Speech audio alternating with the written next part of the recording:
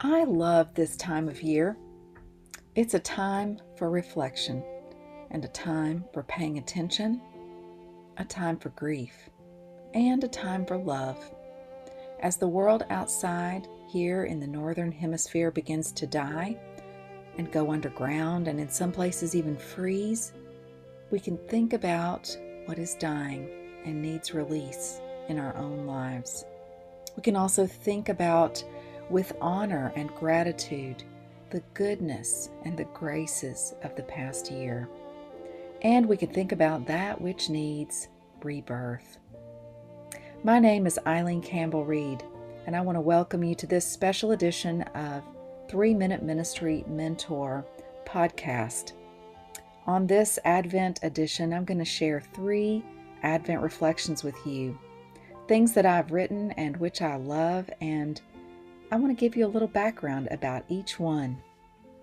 But first of all, I'm just going to dive into the very first blog post I ever wrote and read it to you today. It is called Be Present to This Moment.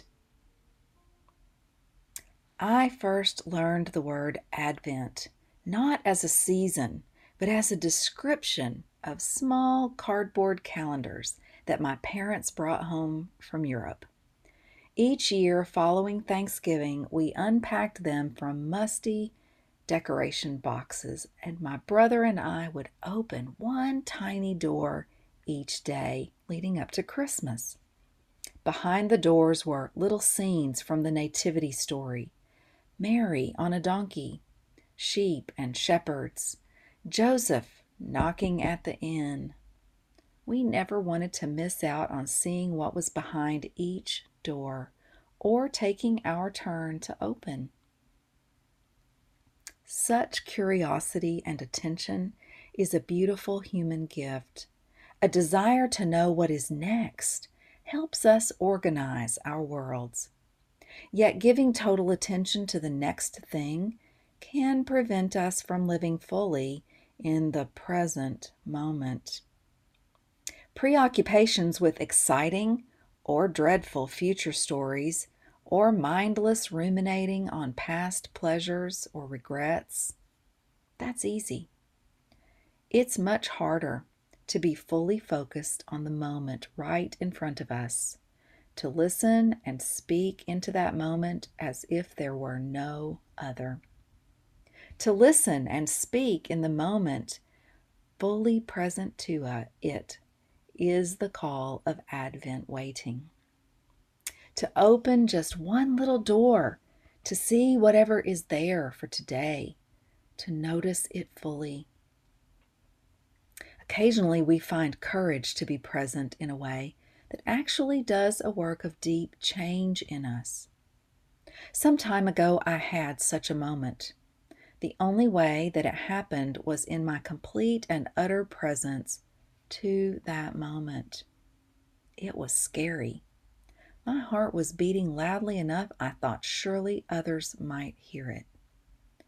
I spoke honestly about myself. I didn't know where it might go. But when I took a risk, grace opened up. I was more myself. I was heard. I was stunned by the profound presence of God. Something new was born in me, and I came away with a surprising mantra on my lips. Be present to this moment. Be present to this moment. In the days that followed, that mantra tugged at me like a 2-year-old at my shirt sleeves. Be present to this moment. These words helped me resist clinging to past or future. Instead, I was able without reservation to open each small door set before me, to look with loving attention, to listen, to speak, and the new thing in me keeps coming to life. Holy God, may we never miss out on seeing what is behind each tiny door or taking our turn to open.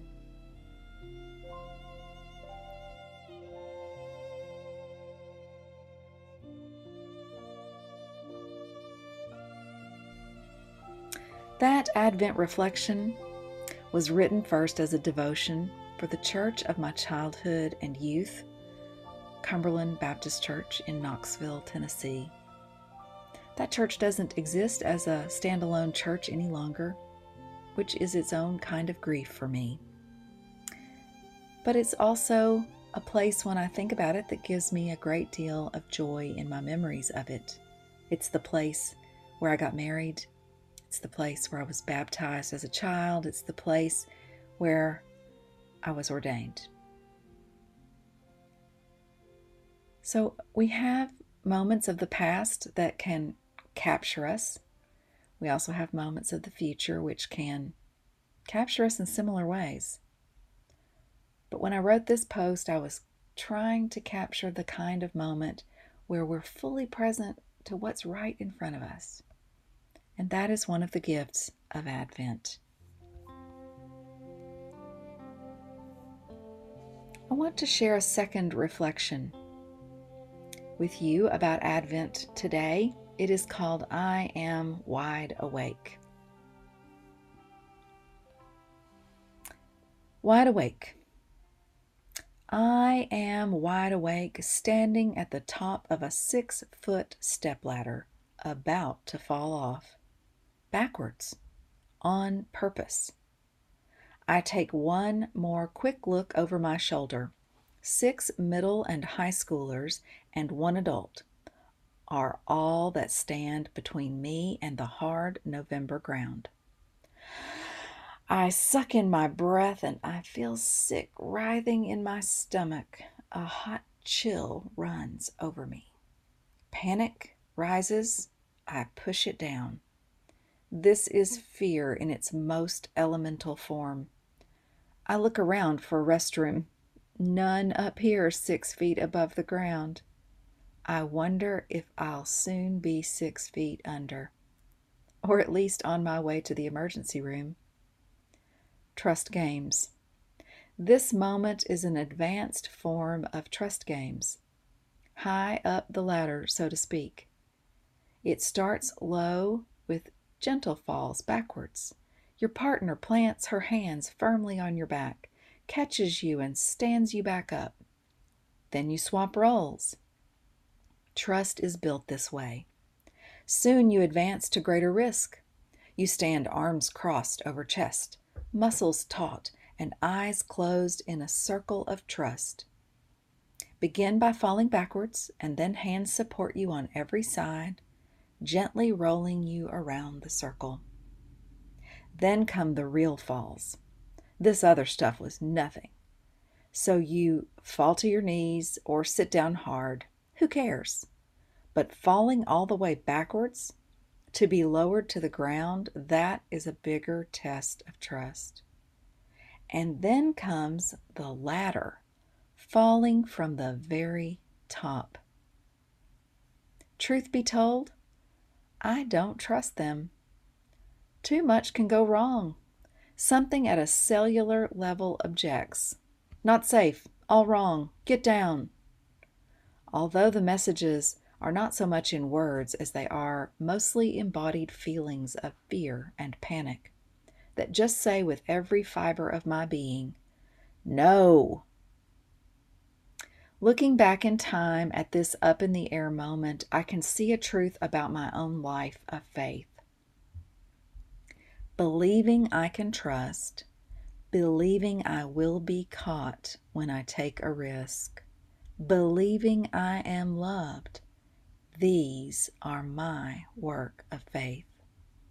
They continue to be my work of faith. With you two, I can say, it's not if I believe in love, but if love believes in me. Oh, believe in me. And with the psalmist, I can say, how long I had stood within the house of fear, yearning to enter the gates of love.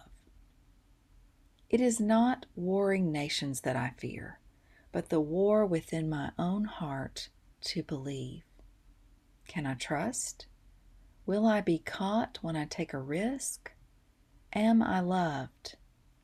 Oh, that I might join those who have faced their fears and enter the gates of the temple with joy and thanksgiving. So, standing atop the ladder, high as Yahweh's mountain, I squeeze my eyes shut, cross my arms over my chest, and tighten every muscle in my body. I hesitate, and then I fall into a moment of surrender. The community of faith reaches up and they catch me. They usher me into the gates of peace and lower me to the soft brown November grass. They persuade me to stay awake and to know that I am loved. This is the Advent journey. Awake, dear travelers. Face your fears and know that you are loved.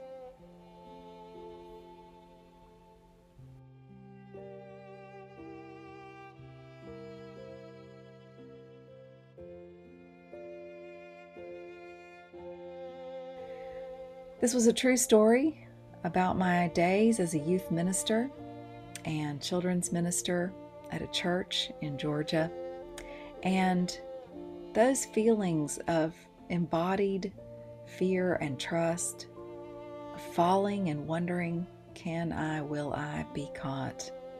They really do capture the kind of true dilemmas that many people face in our lives of relationship and faithfulness.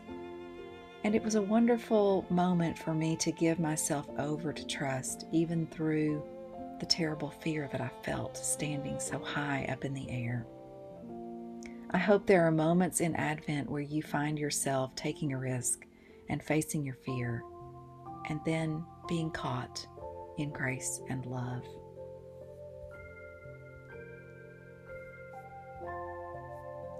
The final Advent reflection I want to share with you today is a prayer that I wrote for loss and longing and love, because not always are we caught.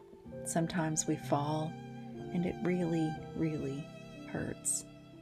Sometimes we lose that which we love and the grief is overwhelming.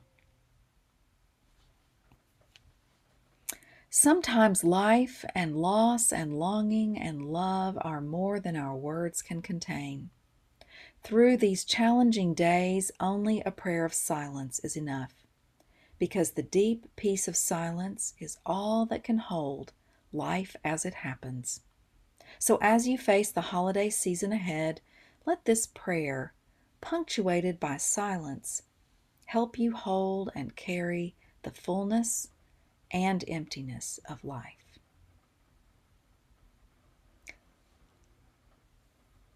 Here is the prayer. For all the holiday traditions that don't work anymore, for the loss of direction, for all the moments you laughed until you cried, for the words you could not say, for all the looks you longed to give. Deep peace of the running wave to you. For the system stuck, broken, and doing more harm than good, for the breath and life that came to an end in your circle this year, for all the hugs you could not give, for every love lost, for every new longing of desire, for songs you ached to sing while lost in an endless crowd. Deep peace of the flowing air to you.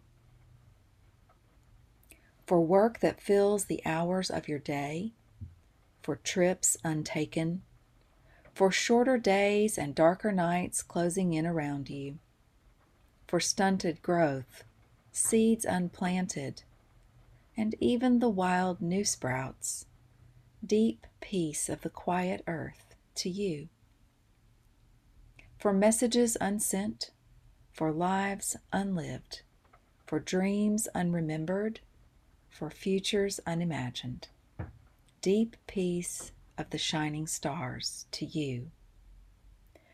For nights without sleep, for tests taken and failed and passed, and forgotten, for disappointments and tears and rants and clenched jaws, for long evenings spent waiting for someone to come home.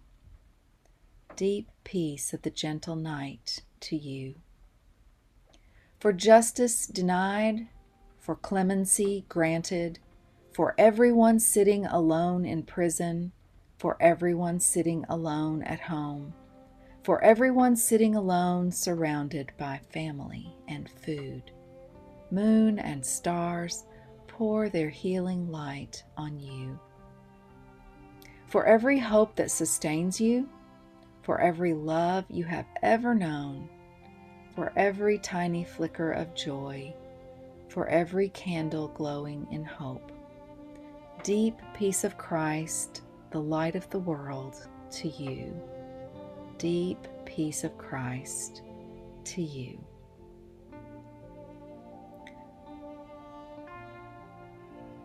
This prayer came to me as I was circling through a number of griefs and losses, and it has already found a home in a number of worship services among friends and fellow ministers, and I hope that it might capture for you some of this year's moments of both grief and loss, and also interwoven with moments of grace and joy.